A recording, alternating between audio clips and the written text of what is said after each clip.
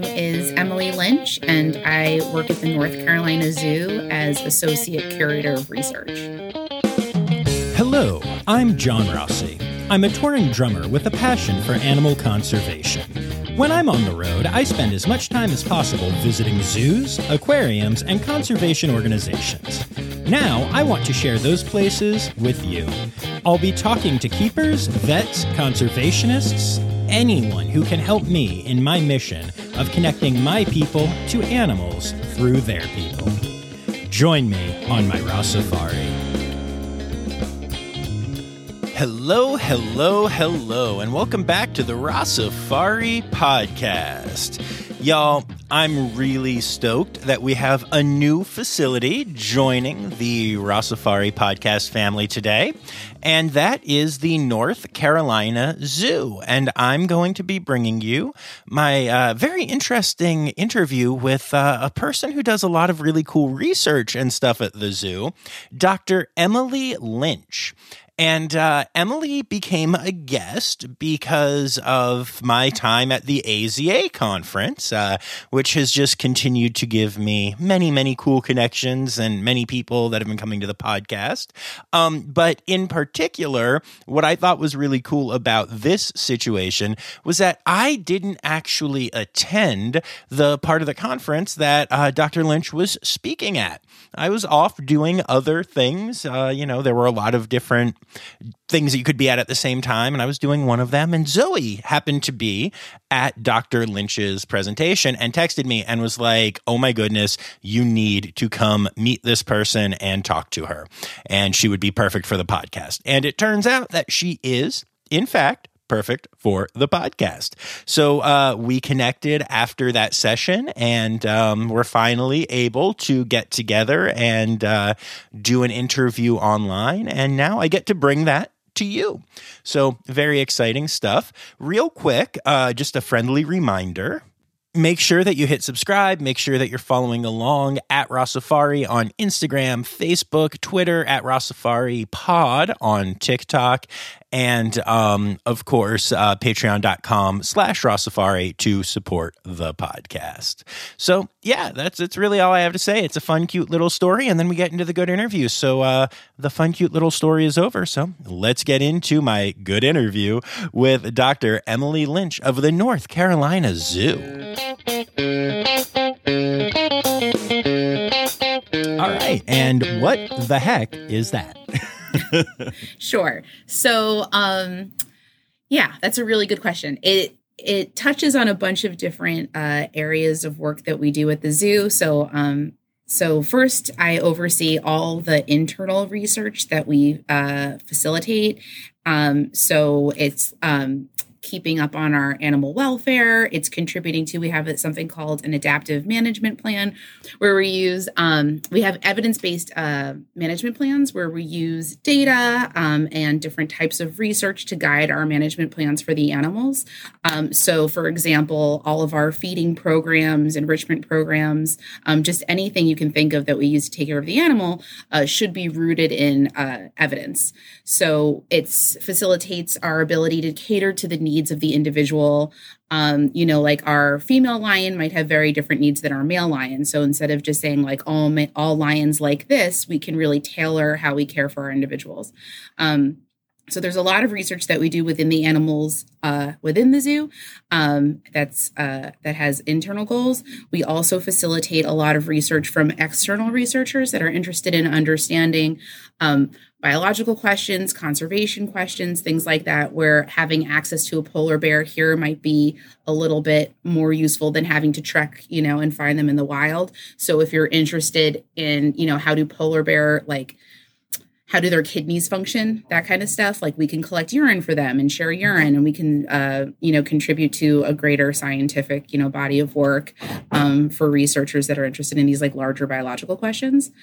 And then I also do education with younger kids, where we have some programs in line where we teach them about different types of research and how you can become involved with animal science. outside of veterinary science. So everyone, you love animals, so you just think that the only pathway to engage with animals is through becoming a vet. But that's obviously not true. There are lots of other professions out there. So we do things to kind of expand the kids' understanding of different types of research that you can do to become involved with animal behavior. It's those three different areas. It's internal research, bringing in researchers and facilitating that process, and then education. Awesome. Very cool. Yeah. I find the thing that you said about education particularly interesting because I interview, the vast majority of people I talk to are zookeepers. And that's just most of I try to reach all different positions at zoos, but there are a whole lot of keepers out there. Sure. And a whole lot of you doctor types are very busy and hard to pin down on dates sometimes. Sure. So I talk to a whole lot of keepers, and the number one thing that I hear in the what is your history? How did you get here part is I liked animals, so I wanted to become a veterinarian, and I thought that was the only path to the job or to any animal type thing. And then I found out there were other things. So it's really cool that you're helping facilitate that. I like that. Yeah. It is really interesting. It didn't occur to me that was really an issue, but I think probably 90% of the kids that we interact with say just that they're just totally unfamiliar with these fields. I bet now it's a lot different because there are shows like the Kratt Brothers or all of those different nature documentaries where you have the researchers are more accessible, like fields conservationists, things like that. So it might be a little different now, but generally everyone just thinks of veterinary medicine. Oh yeah, it's funny. So on my podcast, I do a lot of silly type parody songs and stuff like that to keep it light while we talk about the science. Yeah. And I've actually thought of coming up with a little jingle about the fact, here's another person who thought you could only be a vet, because that's so funny. I would say it happens, in 4 episodes a month. It happens 2 to 3 times. Literally. Oh, that's so interesting. Crazy. Okay. Yeah. So that's very good to cool. know. That makes me feel better about it. Yeah, that's good. Yeah, that's awesome. Very cool. So we'll get back to those 3 different pillars of what you do. But let's start off by talking about you a little bit. How did you get into this field? How did you first know that you liked animals? And take me through your path. Okay. All right. Yeah, sure. So, so when I was little, I was always really interested in animal behavior and why animals do the things that they do. So I was coming at it from more of a psychological background. I was interested. Yeah. So it was more just generally animal behavior. I was really interested in engaging with animals. I grew up in New York City, so I was fairly isolated from animals. I didn't have a lot of engagement with them. So I tried to seek out opportunities like going to farms. That's pretty much all I had to see animals and be around them. So when I went to college, I was looking for places that had programs that let you obviously explore animal behavior. And I became fascinated with anthropology and it was more human behavior, right? Why do humans do the things they do? Why are women wearing blush? Why are men engaging in groups? What's going on? What's behind that? So I was kind of off on that path for a little bit, but that brought me into primatology because we're obviously primates as well. So then I focused and then I found that to be more interesting, right? So you have 200 or more species of primates, so you're controlling for evolutionary origin, but you see such a diversity, right, in social behavior, different types of group compositions, and, all the different types of conflict that they engage in. It's so fascinating. So I thought I got very into primatology. So then then I went on to get my PhD. So it was a combined master's and PhD program. So I could just knock it all out together, where I studied wild olive baboons in Kenya. And I was looking at what drives, it was particularly looking at the immature. So it was juveniles and subadults. And we were looking at how kinship affects their social bonds.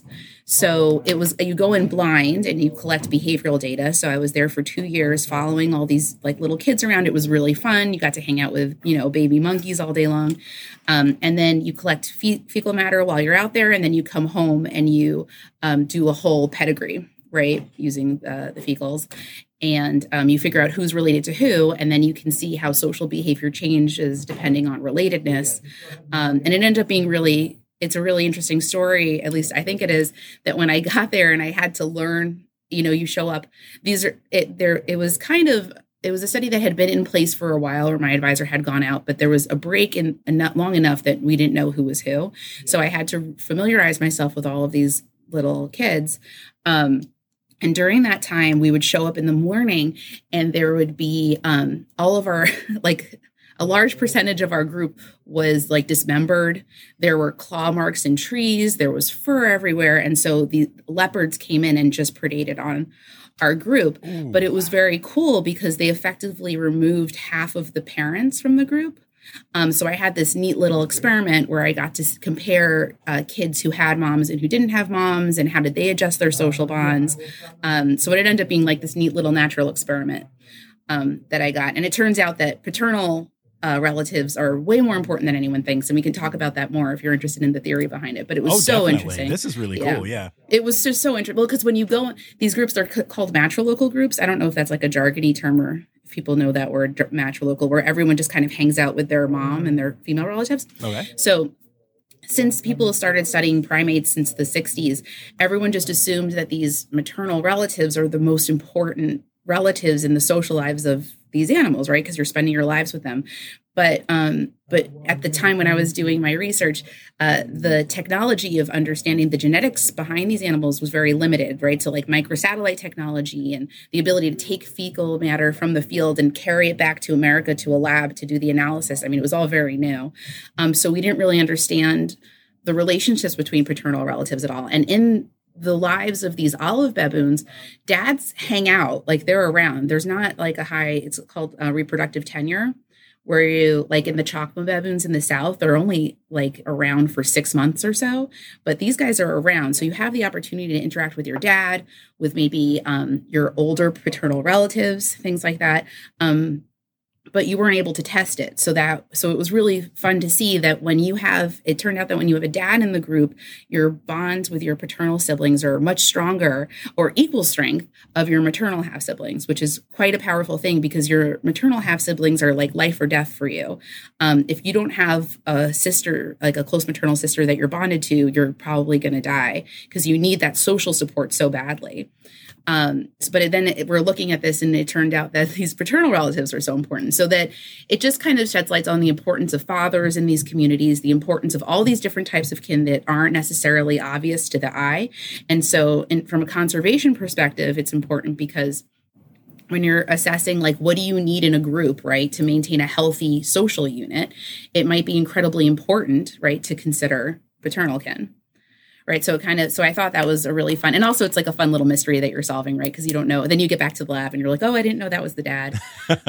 So that was really fun. And then I did a postdocs for a few years, things like that, where I continued to look at the effect of kinship on different like life history traits. I did work in Finland. They have this big database on elephant life histories they have these elephants that do logging work in Myanmar. I don't know if you're familiar with that. Yeah, it's very interesting. Yeah, it's amazing. And so they have just these, what are essentially stud books going back centuries. So you have like the birth records, what siblings were living with who, how they were transported. And so you have this like incredibly detailed pedigree and transfer information of elephants over multiple generations. So I did research there and found that so one cool finding is that if you're a young female elephant, you're more likely to have a successful reproductive tenure if you're living with older female sisters. So probably just because you need more support, which seems like really intuitive, but you have to prove it. So then we were able to talk to the government there and recommend that these young females, if you want to breed them, they really need to be around older female sisters. So that was the crux of that work. And then I've always been interested in zoo work because it seems really fun to have access to all these different types of systems, right? So like if I'm interested in monogamy, you can look at gibbons. If you're interested in polygamy, you can look at like a different social system, right? And you can like look at different types of evolutionary questions, but you can also just do, straight up welfare questions. So there's just a lot of potential to do research in a zoo and ask, tons of questions because you've got the animals right here. And so I was lucky enough to stumble across this opportunity presented to me at the North Carolina Zoo where they were looking for someone to oversee their research program. And that's how I got here. Very cool. That's really awesome. Yeah. I have a question for you just about the process of what you're talking about here. So most people that I've talked to, especially in the research world, like it's an animal that draws them in. Like, I really want to research chimpanzees or whatever. Sure. And you're sitting here and you're like, so I started off with olive baboons and then we went to elephants and stuff. What is it that drives you to pick your, your projects and what made you interested in such different things? Yeah, so it's not really about what's called like the model species. It's more about the questions, right? And you pick your model based on what fits your question. So I was more interested in evolutionary theory and specifically about kinship and the evolution of kinship and how that affects sociality in general and social bonds. And so I started with humans, actually, because I found humans to be very interesting when I came into it. And then it turned out that primates were so interesting because you can control for evolution in some ways or phylogeny because they're all very closely related. And then the elephant thing just came up because they had this very detailed database. So it's not really about elephants. It's more about, or primates. It's more about what kind of questions can you ask with the animal that you have. Okay. That's really interesting. Do you have a favorite animal or a couple of favorite species? Yeah. I mean, I think I feel very connected to the olive baboons because I've just spent so much of my time with them. So I just kind of feel close with them. But here at the zoo, I really like our giraffe. Nice. I really love the giraffe. Just not for research, but they're just very nice and calm and pleasant to be with. Yeah, no, absolutely. Giraffe are amazing. Yeah, they are. They're beautiful. Very cool animals. I think one of the things that hit me is I go to a lot of zoos. Obviously, I did before I even started the podcast, and then it has expanded. And I think I reached a point where I started to take some of the more common but really cool animals for granted, including giraffe, because they're everywhere. Yeah, they are. And when I actually started to get to interact with them and feed them and get to know their individuals at different zoos and everything, I found myself falling in love with them all over again because they're just such cool creatures. Yeah, they are. They're beautiful. Very cool. So are you actually, I'm sure that you leave to do research and stuff from time to time, but are you actually on the grounds of the zoo when you're working your job? So I don't go anywhere. I don't travel is not part of my position. Okay. I'm focusing on the research of these animals here. If we do anything that brings in other institutions, so I've only been in this position for 3 years. But typically if I'm doing something that requires other facilities, I'm using their data.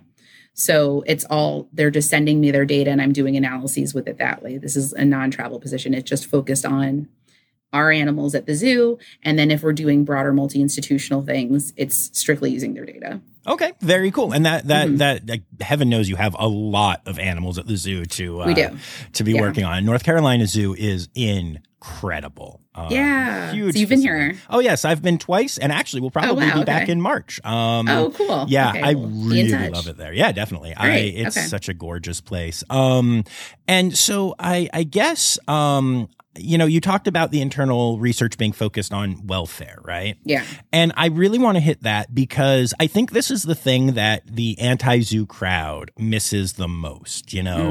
People assume, I've been talking to a friend recently who is an aquarist, and as we've gotten closer, every single day as we are texting, she tells me at least once and sometimes multiple times a day, somebody just came up to me and said that our sea turtle's sad because she's alone. Yeah, they always say that. Single day. Yes. I knew it was a thing, but I didn't realize it was that big of a thing. Always. Yeah, always. That's what everyone always says. And also part of my job is to do visitor surveys. So it's all the different kinds of research that we do, right? So part of the research, right, is a guest experience here at the zoo, right? So we want to use research to understand how the guests are experiencing the zoo and tailor our messaging, how we set up our carts, things like that to the guest, right? To improve, takeaways, conservation action, empathy towards wildlife, things like that. And so part of it is just reading, the open-ended questions that the guests complete. And that's the number one thing is that a solitary animal feels sad. And that's just because they're unaware of, the needs and social composition of each animal. Yeah, no, absolutely. Yeah. So I think I want to talk about what kind of research you're doing and how much we understand how well taken care of and happy, if I can use that word, the animals are. But Right. before we do that, I have a question that I've been trying to figure out the answer to for a while. And I don't know if you're the right person to ask. And if not, I will just cut this. So no pressure. Okay. Sure. But you are the person I've talked to so far that seems to be the closest to this. Okay. I go to zoos all the time. Yeah. And I regularly hear people who are walking around the zoo who are like the father of a family of 5 who have paid $120 to get into the zoo, who are going to spend $200 on lunch and souvenirs. This is not a casual thing, you know? Right. And they are ranting about the zoo and just, this, and these are all, I go to AZA accredited zoos. I go, Sure. I'm not going to any Tiger King type places. Right. What do you think is it that causes somebody to go to a zoo, to give hundreds of dollars to a facility, and then to completely not educate themselves on anything and walk around and hate it? Like it's, I don't get it. And I'm trying to understand it because I want to try and help fix it. Yeah. Yeah, that's a really interesting question. Why do they hate it? Well, that they're ranting about that it's too hot, or no, I'm talking very specifically about like you said, the number one thing that I always hear is a solitary animal, is bad. Or like looking at a primate who is not smiling and being like, it looks sad, but it's not sad. It just has downturned lips because that is that type of primate. Or even like I've heard people say that like fish look sad, and it's like, and it's like they're looking for the sadness exhibit to exhibit. And I just don't get it. Yeah. I think that there's something really, I think that those people are probably, I would assume that they're coming for their kids, right? Because the kids want to go. And then it's really hard to not anthropomorphize. I think that that's just an inherent thing that is unavoidable. And there's probably, a failing, there could be some failing on the zoo's part to educate the guests on it. Like maybe the signage isn't good, but also people don't really read the signage. They need staff out there talking to them. So maybe there's a miss there. But why would they go originally, spend so much money and then complain about it? I mean, I would just say that they're going for their kids as an activity. Gotcha. I guess that like makes something sense. to do. That makes sense. And then you get there and then you see like, this animal is contained. There's no way they need to, they're not going to, no one in the public is going to just know, everything that goes on behind the scenes, right, to enhance the welfare and well-being of these animals, or that zoos, the immense contribution of zoos, right, to conservation action and engaging people with the thoughts of conservation and wildlife and creating that kind of empathy. That's not something like the average person is going to be aware of. And I think that the burden is on AZA to be more vocal about the importance of that. And I think that it's been challenging over the past few years. And then hopefully, all these new initiatives, you were there at the last conference when they rolled out the Wellbeing Initiative, that these are things that really have a potential to be publicized more so that people hear about all these things that are going on behind the scenes. But I wouldn't expect anyone to know all the stuff that we do or the importance of a zoo. That definitely makes sense. That is the big goal of my podcast, though, is by That's sharing. Wonderful. By sharing the individual human stories and also then what is going on at the facilities. And I always try to get into, the nitty gritty and the stuff that isn't making Facebook or Instagram posts because we have to show the, cute polar bear 3 times. Because I just think it's important to share this stuff. I think it's really cool, Yeah. And I heard that this new generation is very critical of zoos. That's coming through college right now, because I work with college students quite often as research interns and master's students, and that there is like a lot of skepticism, and there's a wealth of information showing how important zoos are, to the survival of the animal itself, right, as they're acting as an ambassador, and then also on the people end, right, that they're more likely to go out and engage in conservation behaviors after going to a zoo, or they're less likely to kill a snake after connecting with it somehow. So it's, so it's wonderful that there are people like you who are getting the word out and talking about the importance of zoos. But I just wouldn't expect anyone to just know that. That's fair. That makes sense. Yeah. All right, cool. Well, let's talk about some of this internal research then. Sure. And I'm coming in cold here. So just tell me about some of what you've worked on or are working on and what it's showing you about animal welfare and how that continues to improve. Okay. Yeah. So, one hot new topic going on in zoos is something called giving animals access. I don't know if you're familiar with this after talking to zookeepers so often. Yes. Yeah. Yeah. So, and just, for if anyone's listening, like you have like a bunch of different spaces for your animal, right? You have your outdoor area that on guest view, but then there are lots of other areas for your animal off of guest view that should be indoors, outdoors, all these different spaces where you can essentially, it's called shifting your animal around to all these different areas. And traditionally, animals were locked out on habitat, which means that they would be out on habitat for the guests to see, and the doors to their alternate areas would be closed. Because who would think that this would matter? Not a big deal. Why would it matter to give them those areas? And then they're out for guests to see.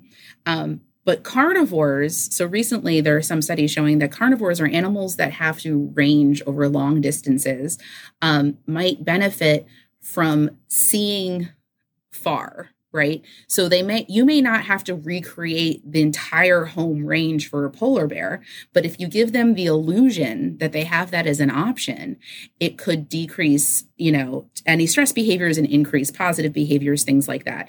So this is a kind of a new area that's coming up. So we did a study when I first came on in 2020 to 2021, where we looked at we've got these two sister black bears, Luna and Nova, and they were engaging in some stress behaviors, but not too much. But we were just were called in to investigate, like, how can we, improve the daily lives of these bears? So the first thing that we thought of, well, what's the cheapest, quickest, easiest thing to do? Because I just started and I didn't really know, different types of enrichment to invest in. The first thing we thought of was, let's just leave all the doors open, right? So that they can just see. And so we did that for about a year.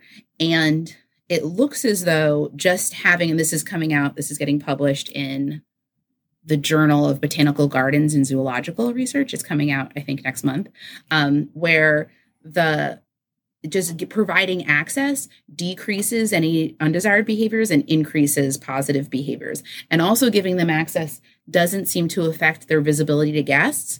It's just simply being able to have that distance and seeing that. And even for our polar bears, we designed a new habitat that's specifically designed to give them that kind of illusion. And it's by far their favorite place to be. They love that habitat. Yeah, because they just want to see it, right? Right. So it's interesting because you think like, oh, zoos, your animal, you can't possibly recreate their home range. But that you may not need that, right? And you can get them, if they need to have that kind of energy expenditure, you can still get that in a lot of other ways, by, hiding their food around and doing scatter feeds. There are lots of other ways, but it looks as though it's also very important to give that sort of visual illusion. So that was one study that just came out that I think that was useful for improving the welfare of the animals. Other things we do, let's see, like we monitor how they use their space is really important, right? So we want to make sure that they're using all the different areas in their habitat.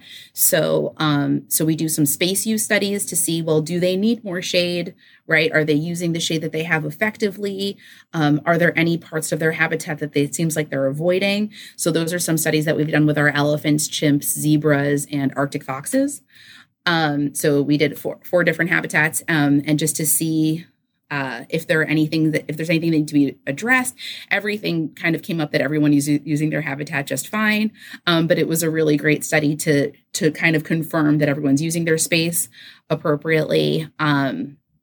And let's see what other welfare studies. We had one with our lion, our lioness Makita. We found that she was pacing a little bit in the afternoon. So again, you have a carnivore that's pacing, very typical for carnivores. So what was the issue there? We had the keeper team flip a die every day to determine the time when she gets her dinner. So she never knew when her dinner was coming. And that reduced her pacing by about like 25%. Oh, wow. So just introducing unpredictability into their day. And, you've talked with keepers, their schedule is so rigorous and, they're always, you could always use more staff, it's a very hard job. But if you just kind of shake up the day, right? So these are like very low cost, easy to do things for keepers to do to improve the lives and welfare of their animals. So that was something else. So we were able to show, right, using, rigorous data collection, that if you change her feeding schedule, right, you have some benefits where we want lions to sleep a lot. So she slept more and she paced less, things like that. Very cool. That makes a lot of sense. Yeah, it seems like from what I've seen that animals have a certain sense of like a natural sense of time a little bit. And so, I've seen that even towards the end of the day, you see different, animals lining up at the doors or whatever. Lots of cues. Yeah. There's tons of cues going on. Like they can hear their keepers, they can smell their keepers, there's lots of things going on. So I think just giving them some animals thrive with predictability.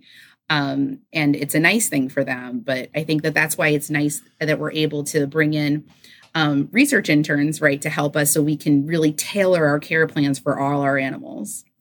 Yeah, no, that's really cool. And that's actually something I'm curious about with this. I spend a lot of time reading about animals, shockingly. And I feel like so many things are, species specific in what you end up reading. So it's like lions will do this and, whatever. But how much of your focus is on that versus how much is on each individual animal? And then does that affect, what you're able to share and what you're able to publish and how it impacts other places? Yeah, that's such a good question. That's like that's an issue. So I think generally what I focus on and what I think my supervisors want me to focus on is the individual, right? Because we are just most concerned about making sure that all of these individuals, right, are as cared for as possible, exhibiting the best welfare, possible. So we're not interested in lions. We're interested in Makita and making sure that she has an incredible life, right? And that everything she's doing is exactly what we want her to be doing. So that's our first concern. So it could be published as a case study, but publishing is not the number one thing. It's to make sure that she is thriving. Then the second level is, publishing would be great, right? Because that's how you communicate to other facilities. That's how you communicate to other researchers so that they might see this and say, oh, that's a great idea. Maybe we can do that, right? So with those black bears that ended up getting published as a case study, right? Because we only have 2 individuals, but then we can show, hey, maybe if you give your bears access, you might see, better behaviors that you want to see, things like that. So then that's kind of the second level. And then the third ultimate level is to do, a nice multi-institutional study where you get data from everyone so you can increase your sample size and show with like a lot of power, hey, varying your, dinner time, improve the behavior for like 30 lions, but I think that we start with just focusing on every individual that we have, because that's where our responsibility lies. That makes sense also because, individuals can be weirdos. So right. as long as you're helping them out, Makita's not just a lion, right? She's a female. She's an older female, right? So like where you are, welfare is this big transitional holistic thing that really means nothing because, it just can't be defined because it's just for everyone. Your welfare state day to day changes, right? Your needs as a 2-year-old are different than your needs as a 14-year-old. It's different for males and females, right? So it's just like this and also it's not just that your needs change, it's that your actual welfare changes, right? So you have to constantly keep up with everyone. So, ideally, right, we would have a researcher at every habitat 24 hours a day, right, collecting data, right, to inform our care plans because everything changes all the time. But, we just do the best we can do. Right. Obviously, you're going to need a bigger intern pool for that. Right. Yes. Exactly. Makes sense. I'm curious, how much do emerging technologies help with that kind of research? And are there any downsides to it that you find? Yeah.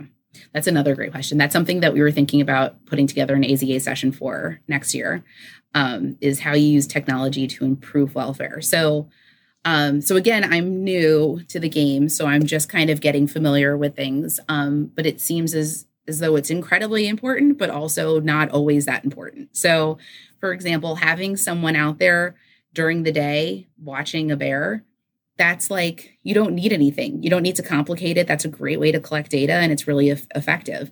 But what about the 12 hours of the day where we can't watch them because the zoo is closed and it's dark out, right? So that's when you have to when you start running into problems like that, you need to get creative. And so we've really relied on cameras. for a lot of our studies to get behind the scenes data and also night behavior. We're relying on, we just started constructing a new Asia section. Oh, I didn't know that. That's exciting. Yeah. So there's a lot of construction going on. So we talked with Disney, because Disney constantly is monitoring their noise levels in construction because they have, a big entertainment facility as well. So we followed their methods for using decibel meters for monitoring sound, and we were correlating that with different types of activity budgets for animals across the zoo to see if there's any changes in behavior in response to noise. We haven't really seen anything, but it's good to monitor. We have some things that are looking at body heat to see if that's an area that we can kind of think about bringing in for welfare.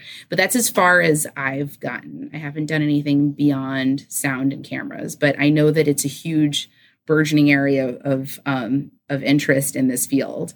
So hopefully that's something we can get some feedback on the next AZA. That's really cool. That's a good idea. Yeah. And I love, I know you just said body heat too. The idea of infrared and seeing what's going on there is kind of cool. There's a lot of cool tech out there now. There's a lot of cool tech. Yeah. So we're kind of seeing like, well, what are also this is the most exciting thing is, how can we use drones, right? So you can use drones to monitor. Sometimes we have this very large 40-acre grasslands habitat and we can't always find all our ungulates. So that could be really useful, right? With the body heat technology, using the drones to see where everyone is.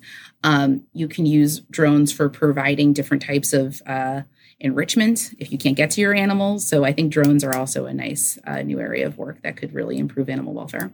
Yeah, that's very cool. Awesome. I really like that. How common is your type of position at zoos? Yeah, it doesn't seem very common. It doesn't seem as common. Zoos tend to, be strapped for cash, and I'm probably like the last. You need a keeper, right? You need a registrar. You need a vet, or at least to pay a vet to come. So someone like me, I think, is just becoming necessary. I think when they did they rolled out this, the welfare mandate, I don't remember how many years ago now. I think it was 5 years ago, where you have to do these annual welfare assessments on your animals. Right. And so I think that it's becoming burdensome to institutions to fulfill these. And now with the welfare mandate, I'm not sure on what they're requiring for that, but I think that AZA is kind of making it where my position is going to become more and more important to different facilities, because what I just got from the last AZA is that people, it's like a lot of time to do however many animals are in your collection, do an annual welfare assessment on everyone. Like, that's hard. And so, part of my position is assisting with that. And I think it's going to become more and more important as zoos go forward to have something like this where someone is assisting with monitoring welfare, because I think sometimes it falls on, at smaller institutions, it might fall on like the general curator or things like that. But yeah, I think that someone who's focused specifically on research isn't really that common. Gotcha. That makes sense. But I think you're right. I think that with the, especially like you said at the conference, it was all about that welfare. So I think it's going to be cool to see that kind of thing grow. Yeah. How much do you work with, and what kind of relationships do you build with the other staff at the zoo, keeper staff and management and whatever? Yeah, so I work really closely with all of them because I'm looking at their animals. So it's fun because it's a nice collaboration to get their insight into their animals. And we just started a new study where we're watching these indigo snakes and their reaction to different types of enrichment and housing, things like that. And so we installed these cameras on all their habitats in the back, and that requires a lot of collaboration between us and their team, right? Because they have to understand the needs of the study, right? And kind of hold to a protocol that we set. They have to tell us about their needs for the snakes and how we can accommodate it within the design of the research question, things like that. So I work closely with everyone at the zoo whenever I'm working on their animal. Awesome. And more importantly, what are your relationships like with the animals at the zoo? Oh, yeah. I'm not out there as much as I probably should be. So I think normally when I'm getting an intern started, I'll go out with them a few times and, we talk about how to collect data and I'm out there, but I don't go out there as much as I think, I spent all those years watching baboons. So it would be nice to keep watching animals to that level, but it it's demand on time. So I don't really have any right now. There are some animals that I enjoy seeing, but I don't really spend much time with anyone. That's fair. But let's talk about those animals for a minute then, because I want some people who are listening. I mean, the work you're doing is incredibly important. This is incredibly cool. But I have found with my audience that if I don't at least, get a couple stories about animals on there, then I get poked. And it's like, hey, we need to talk about animals. So tell me about some of your faves there. I really love our grizzly bear. I really, really love him. He is just goofy and he's always digging holes, which makes everyone crazy. But he just is always doing something ridiculous, and he loves engaging with guests. He walks over and he's very sociable and friendly and easygoing. He always has to have something in his mouth when he's swimming. He's just like this big, silly bear. He's a cartoon bear, and you just forget that he's a grizzly bear, and he's incredibly dangerous. That's awesome. What's his name? I love him. Ronan. Ronan. That's such a good name. Yeah, he's awesome. Yeah, when you come, you should go see Ronan. Yeah, that I will. I love the Arctic section there so much, too. Yeah, it's cool. My gosh. Yeah. The polar bears and Arctic foxes, I think, are my favorite memory of the North Carolinas. Oh, really? Yeah. Oh, yeah. Yeah, they're cool. Yeah, they'll probably still be white when you come. Yeah, that makes sense. Mm-hmm. The Arctic fox exhibit you're just right there. Yes. It's really cool. Very you're really close. Yeah. Yes. Yeah. They like guests and they engage with guests. Yes. So, yeah, I was going to say, I think I played with an Arctic fox there, if I remember, through the glass, obviously, but it's a very cool exhibit. Tell me about another fave at the zoo. Oh gosh. So if we think back to draft, I was assisting with some data collection with our giraffe, and I was behind the scenes studying them. And behind the scenes, you're very close with them. There's very little space. And so the baby, Amelia, maybe she's 3 now, but she's still a baby, but she really loves people. And she wasn't part of the study, but she kept coming up to me and giving me her butt because she wanted scratches, because her keepers always scratch her butt. So she was just always presenting to me, and and it was just so cute. She just was dying to engage, but I was trying to collect data, so I was just ignoring her the whole time. But it was really sad. Aw, that's really cute. She was cute. I like that. That's awesome. Yeah, she's very sweet. Yeah, nice. Yeah, they're all. They're very sweet. The lions are harder. They don't like me. So they don't like me at all. Yeah. So they would roar at me when I was back there, and they did not like me, but I've had nice experiences. Everyone else seems to like me. That's good. It's good to be popular. Very friendly. Yeah. That's really funny though. I can't imagine being oh yeah, a lion is roaring at me right now. Cool. Yeah. Cool, it was really you feel your body, you feel your soul leave your body. Because even though that they're behind mesh, it does not matter. It's terrifying. So I don't like going back there. That's really funny to me. That makes sense. I don't know what I did wrong. Yeah, I did not know lion etiquette. I think lion etiquette is that you're supposed to make eye contact with them. And, there was some, species miscommunication, because I'm used to primates where you're really not supposed to make eye contact. Right. And so I made them mad. So there you go. It was scary. That's got to be one of the hardest things as you're doing this research, is just figuring out what is individual and what is each different species and all of that stuff. Yeah. That's got to be a lot. It's so fun. Yeah, it's really fun, because especially with this indigo project that I just told you about, with the indigo snakes, I've never worked with a snake ever. I don't know anything about snakes. And I'm so lucky. I work right next to a herpetologist. Nice. And so she's our zoo's wildlife biologist. And so she's working on the study with me, and she just has informed, I've just learned so much about snakes, right? It's so fun. It's great that I get to learn about all these different animals. Very cool. So we met at the AZA conference, the gift that has just kept on giving. Yes. I really like it there. Are you planning on going to Columbus this year? I am. Nice. Do you go every year? This was my first year, but just from the sheer awesome things that happened there, I'm planning on starting to go every year. It was really fantastic. Yeah, I think Columbus will be great. Yeah, me too. I'm excited. So what were you presenting on there? Yeah, so that was a study that we did. Again, it was like one of those multi-institutional projects where we gathered data across, it ended up being around 41 facilities that have housed red wolves since we focused on the time period from 1999.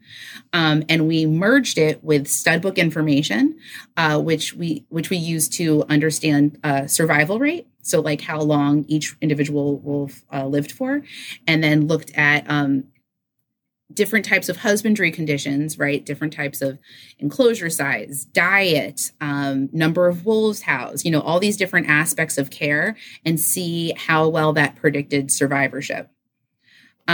So that's a study that is currently under review and will hopefully come out soon. But yeah, so that was it. These red wolves, they were extirpated from the wild, I believe, in the 70s. They were just having a really hard time. So the Fish and Wildlife Service brought them into zoos to manage, to promote a breeding program, right? Until they're able to be released. And so since then, they formed an SSP, which now moved into a SAFE program, where they're just managing. It's around like 240 wolves right now at various institutions across the U.S. Until they're able to be released. And it's been going on now since the 70s. That's really, really cool. Yeah. And that's a huge number of red wolves, because in the wild, aren't there like under 20? Yes. Yeah. There are definitely. It's like 95% of the population is under human care. Sheesh. So and that's a small number in human care. I mean, it's a great number compared to what it was, which is nothing. But, right. Yeah, it's a small population. But it also means that this ex situ population is the future of the red wolf, right? So like there is no future if you don't manage this population where it's thriving. So that's why studies where you really take a quantitative look at how do we take care of these animals are essential, right? Yeah. Otherwise, what are you doing? Yeah, no, absolutely. And so you're in North Carolina, which is where the wolves are out in the wild. That's right. And I know that there's so much. I talk about this on my Zoo News episodes all the time, but there's so much controversy, and there are so many people who are opposed to red wolves being introduced into North Carolina, and people hunt them even though it is wildly illegal and all of this stuff. Right. What effect do you think having them at the zoo in North Carolina has on that? On what? On, I guess on the weird miseducation and problems that people are having there. Do you think that having a population there where at least zoogoers can see and hopefully learn? You see what I'm saying? Yeah, of course. Yeah. I mean, hopefully it's really useful. So in those visitor surveys that I talked about that I read, like a very large proportion, I don't remember the percentage, leave the zoo with an understanding of this program. So that's telling me that our messaging is really getting across. And I know that our educators focus on it as well, which is probably more than our signage, right? That you have these educators out there with their cards telling the public, hey, like these wolves are important. They're endemic to this area. This is where they need to be, and like discussing the history of the red wolf. And I know that our guests really walk away with an understanding of that program because they're they're not knocking it out of the park on those exit surveys. So I feel like it's really important to showcase them at this zoo, right? Where locals are going to come and then go back to their houses and talk about, the importance of, conserving the red wolf. Sweet. I love that. Let's talk about these surveys for a second. What kind of questions do you ask, and how many ridiculous answers do you get? How annoyed do you get at certain people?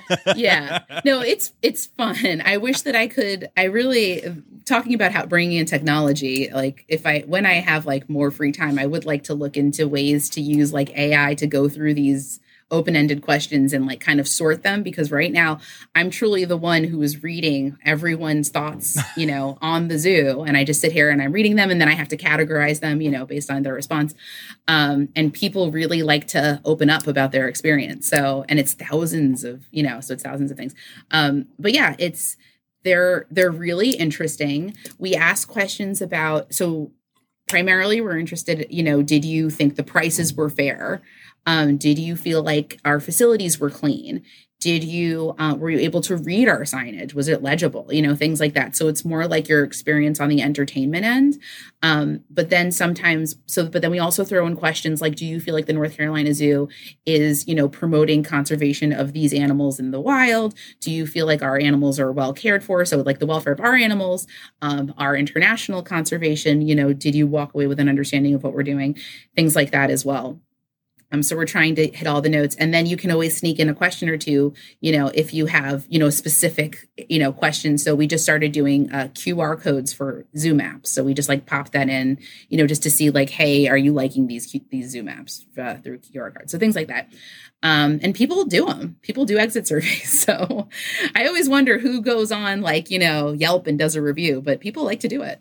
They want to be heard. Yeah, I feel like social media has made people feel like their opinion matters more. Yes. And I think that is good in some cases. Absolutely. Zoo surveys. I think it is horrible in some cases. Yes. Trolls, Right. But I do think it is what it is, and being able to use it for good effect with the zoo is awesome. That's really cool. Yeah. They're great. I bet you've read some doozies, though. I'm just going to leave it there, but I bet you read that. Yeah. But you know what? It's so funny. Like, nothing everyone just kind of says the same thing. No one's saying anything that's like, like once or twice you come across something that's like really absurd. But typically it's, what you said, that animal is lonely, or I couldn't see, we have very large habitats, so they complain about visibility. Or it's too hot because we have a very big zoo and you have to walk. So it's typically one of those. So it's nothing. People are not so shocking. That's fair. That's fair. Yeah. So we talked a lot about the internal research, and I think that's really important. But you said you also help external researchers. How does that work? Yeah. So we have it's called an IACUC process. So we're not a strict IACUC. So typically when you're doing research with an animal, you have to go through a review board, either typically with the university, that says like, yes, you're following like all the ethical guidelines, you're considering this animal's like physical health, all these different kinds of things. So the zoo has this informal IACUC committee, where 4 internal and 1 external staff review a proposal submitted by an external researcher. And we just kind of discuss like, is there a merit? Can we provide the staff to help execute, if they're asking for urine, can we collect this urine? Can we participate in this study? Things like that. So then once that gets approved, then the PI works very closely with the animal team or with me to help facilitate the research. All right. That's really cool. It's great because it's a way of like these zoos. I mean, I said this at the beginning, that zoos are so important for so many reasons. And this is just providing this kind of understanding to the scientific community. I mean, that's just another way that we're really, advancing science. Yeah, I love that. And I know there's so much collaboration between zoos. I'm curious, how much are you involved with that? Are you on any of these listservs? I mean, obviously you publish research and then it's out in the world, but like, do zoos reach out to you about welfare things, or do they know that you're a thing and that this exists, or how does that work? Yeah. So in terms of, when I'm talking about external researchers, those are mostly like professors at universities or scientists. Like those are people who are like, hey, we want to understand how, a polar bear metabolizes fat, or like how strong their bite is. Can we work with the zoo to test this? In terms of working with other AZ facilities, so that's something that, so I'm, you have like all those different committees that I'm new, so I'm trying to join as much as possible and be a part of that community so that when opportunities for collaboration come up, they think of us as, as a research institution. Okay, cool. That makes sense. That's really cool. I love the collaborative nature between zoos. And I know like I've been invited into a bunch of like, there's like a Red Panda Keepers Facebook group that I get to be part of and stuff like that. And like the Sandcat SSP has a group that I'm in, and a FUSA group. And it's just cool seeing them work, alongside each other. So I'm sure even if there are times that you're not contacted personally, the stuff that you then teach the keepers and they start doing then trickles trickles into other zoos through those methods. And I think that's very cool. Awesome. Yeah. It's really nice how it is interesting. So since joining a zoo, I feel like I'm coming to the zoo with like very new eyes because I've never been a part of this community. But it is really interesting in all the ways that people have figured out how to promote like communication between facilities, so that like all the giraffe keepers are like it's typically Facebook groups, but they all have like text chains and things like that so they can discuss, because it is really hard to publish things when you don't have research staff or when you have just a case study of one animal. But it's nice if like someone from Columbus can text someone down in Texas and say like, hey, we found this browse to be really effective if you want to try it, So it's nice to have that kind of communication with each other. Otherwise it's isolating and no one learns from each other. Yeah, no, definitely. And then let's talk about the education side of things that you were talking about at the beginning here. So I oversee an overnight camp here at the zoo. So we get to sleep in tents at the zoo on site. And it's for middle school and high school students. And every year we're creating different curriculum because we just find different ways to improve it. So it's really different year to year. But it tends to focus on research methods, field research methods. So this year we're going to focus on how to use iNaturalist, how to use Merlin, the Merlin app, how to use binoculars when you're out in the field, things like that, to try to give them a sense of, and then of course talk about our work that we do internationally, because then that kind of gives them a sense of different types of fields. So we do a lot of conservation work abroad. So we try to review that with them as well. That's really cool. That sounds really, really important. That's kind of a different kind of education, I guess, an angle at education than you hear from a lot of facilities. Is it? Yeah, just in terms of focusing more on the conservation work and the research side of things. Right. Yeah. So we have tons of other camps, where they're learning more about like the husbandry and the keeper end.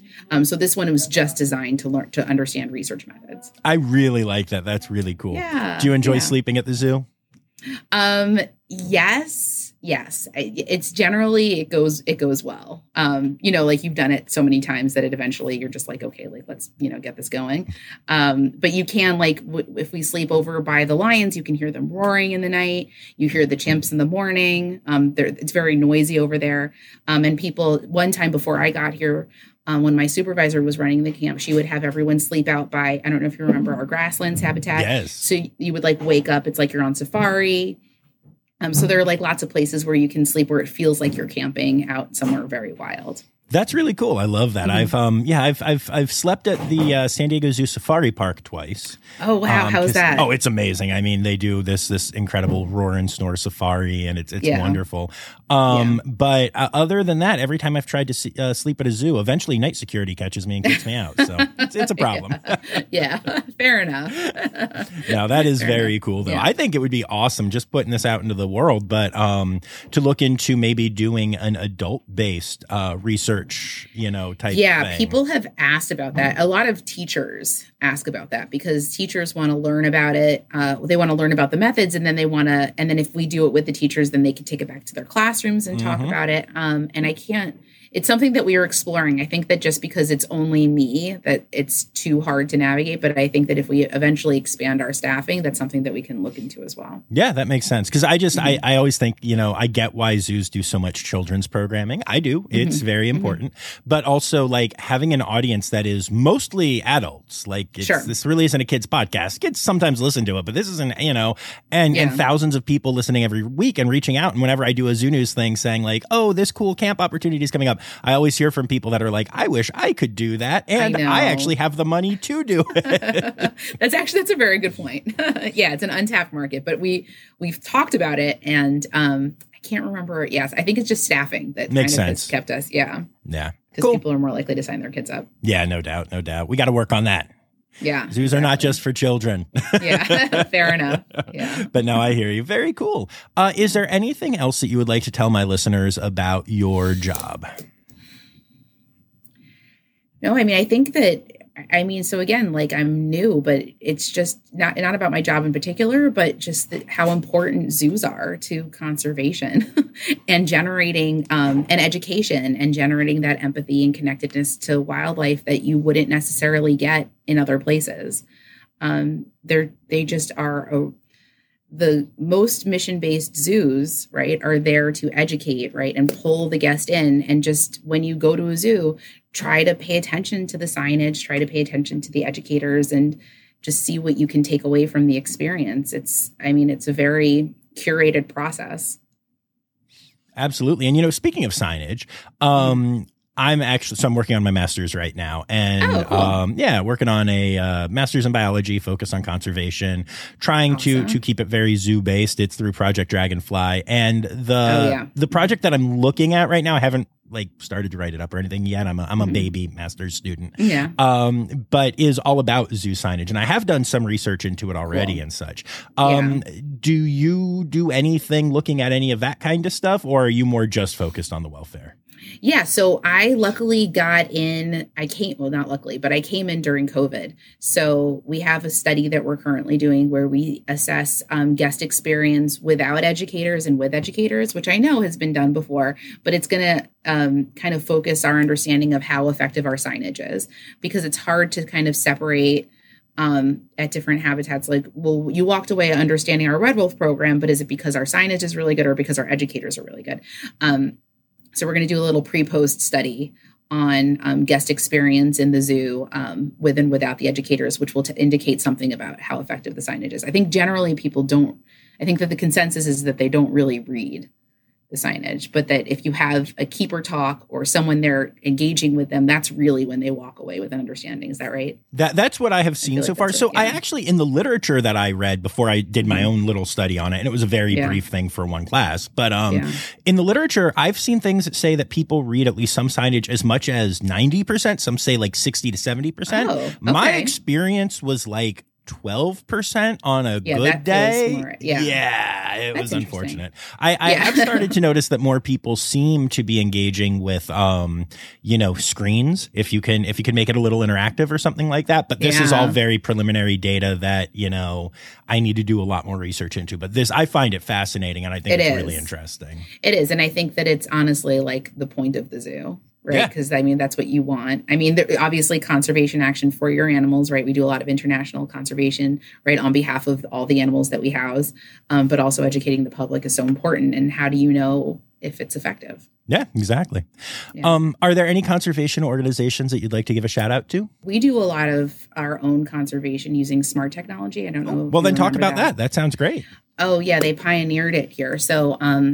So my colleague, I can't remember what his exact position is, but he is on some kind of steering committee with this technology where they're giving rangers these rugged smartphones so that they can track different types of, the focus is poaching events in the field to help get response, get the rangers to have response time, to minimize response time out there.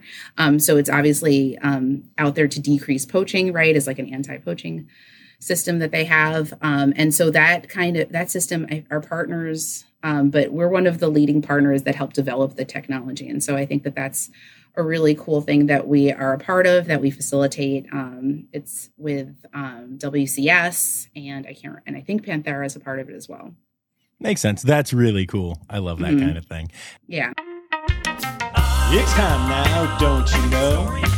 We've come to the end of the show, but there's one tale left to go. You're gonna laugh and say, oh no. It's time for the Safari poop story.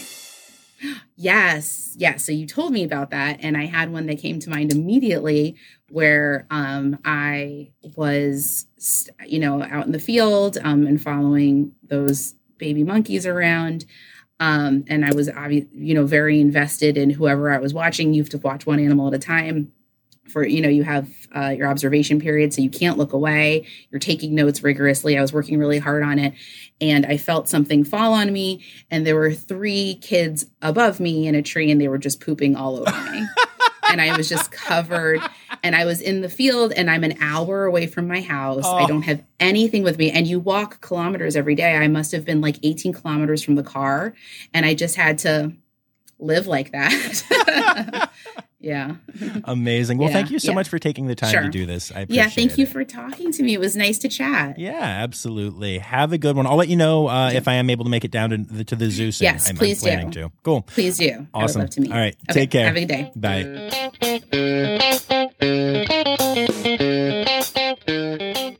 Well, there you have it, folks. And I got to say, I really loved that episode. I think that Dr. Lynch's position is so cool. And I feel like this is one of those things where I could just have her on the podcast every year to tell me about the amazing research being done, especially since it is so impactful for the welfare of zoo animals.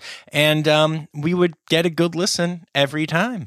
She would just need to up her number of poop stories. Poop story. But let's be honest, I'm guessing she has more than just that one. So anyway, I'd like to say thank you to my Red Panda level patrons, Laura Shank and Kristen Dickey, and actually to all of my patrons, because you're all awesome. Just not awesome enough to have me say your name, because that's what you get when you're a Red Panda patron. Just kidding. You're awesome. I love you. Don't not be my patron. Anyway, if you'd like to be a patron and get either your name said or apparently verbally abused by me, you can do so by going to patreon.com/rawsafari. And remember, friends, the word credits backwards is Steiderk.